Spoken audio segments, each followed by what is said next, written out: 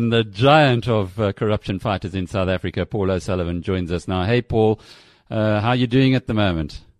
I'm good, thanks, Alec. How are you? Always better for having a chat with you. But I need some context, please, Paul, and so does the rest of the business community. You did an investigation into the whole Bosasa story. You came out headlines on BizNews to say that Ramaphosa was innocent. There was nothing really that there was a problem about. You investigated it quite thoroughly.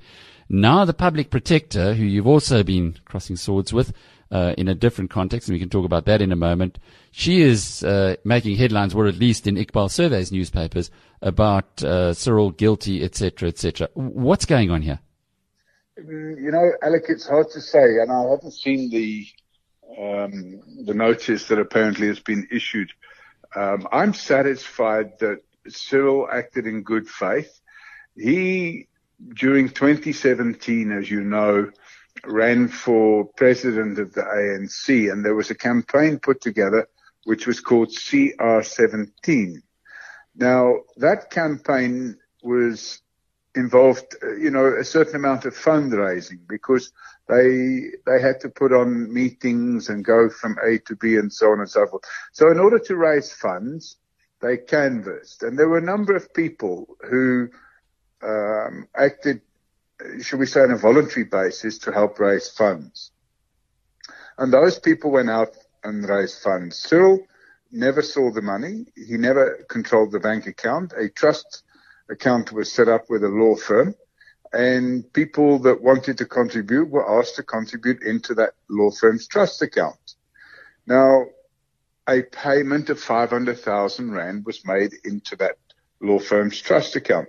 The payment wasn't made by Bosasa. What happened, and if you go onto the Forensics for Justice website, the documents are there. What they in fact did was they paid the money to another company first, and then the money was paid from that company into the trust account at the law firm, ostensibly laundering the money. Now, then what happened was, as you're probably aware, Angelo Agrizi made a lot of revelations. Now, those revelations, some of them were reduced to writing as late as 2017. Angelo Agrizi approached Forensics for Justice, I think in October 2017, and told us he wanted to come clean and tell the whole story and so on and so forth. We were then, I think we had several meetings with him, and he gave us all these sworn affidavits. Now, we never got the original sworn affidavits. We only had copies. One of those was from an accountant who worked or had previously worked at Bosasa and had left. And that accountant produced an affidavit where he says he was instructed to pay 500,000 Rand to Andile Ramaphosa Foundation. Well, there is no Andile Ramaphosa Foundation. We obviously were carrying out quite an extensive investigation into the conduct of Bosasa, and we placed these sworn affidavits in front of the SIU, the Special Investigation Unit, and in front of the Hawks. We opened a criminal docket in, I think it was July or August of 2018, against the Watson family, and also against an MP by the name of Smith, Vincent Smith.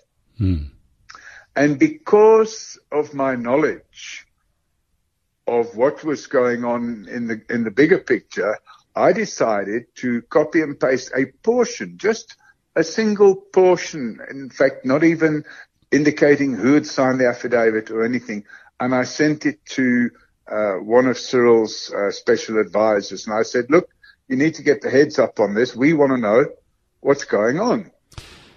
We want to know about this 500,000 Rand.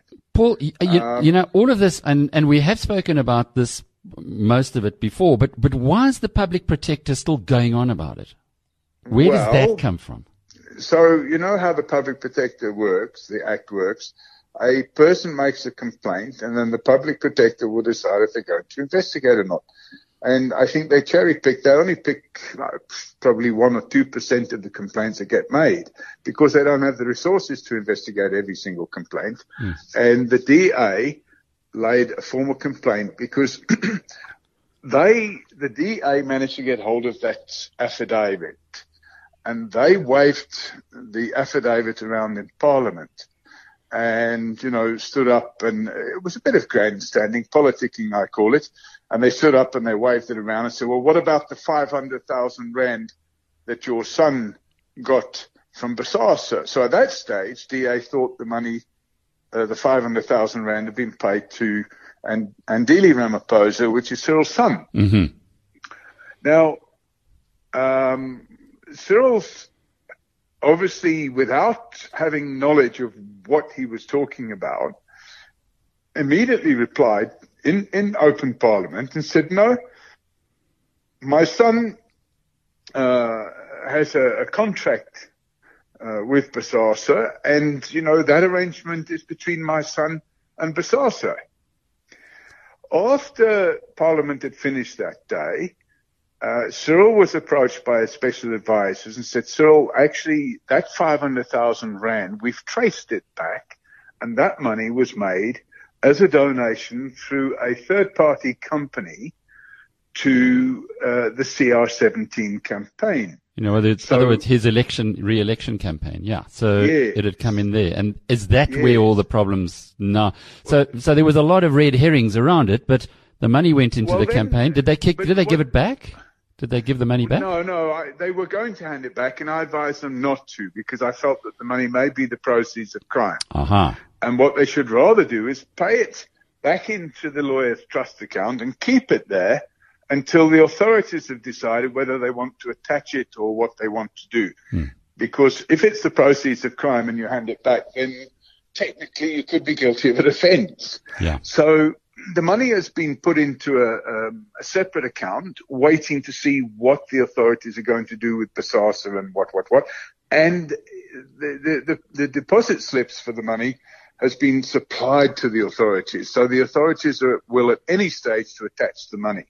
But what Cyril did more importantly, when he realized that he'd made a mistake, the problem is he wasn't going back into Parliament. He was flying up to, I think it was Addis Ababa, and he wouldn't be in the country, but he decided Parliament couldn't wait for him to explain that he'd made a genuine mistake and therefore had inadvertently told Parliament that this 500,000 rand, I think he might have said something like, my son claims he never got the money as well. Something, I can't remember the full story. But what he did was he drafted a letter which was read out by the Speaker to Parliament, where he stated that he unwittingly misinformed Parliament and he now wants to set the record straight. And that letter is a public record now. It's been published.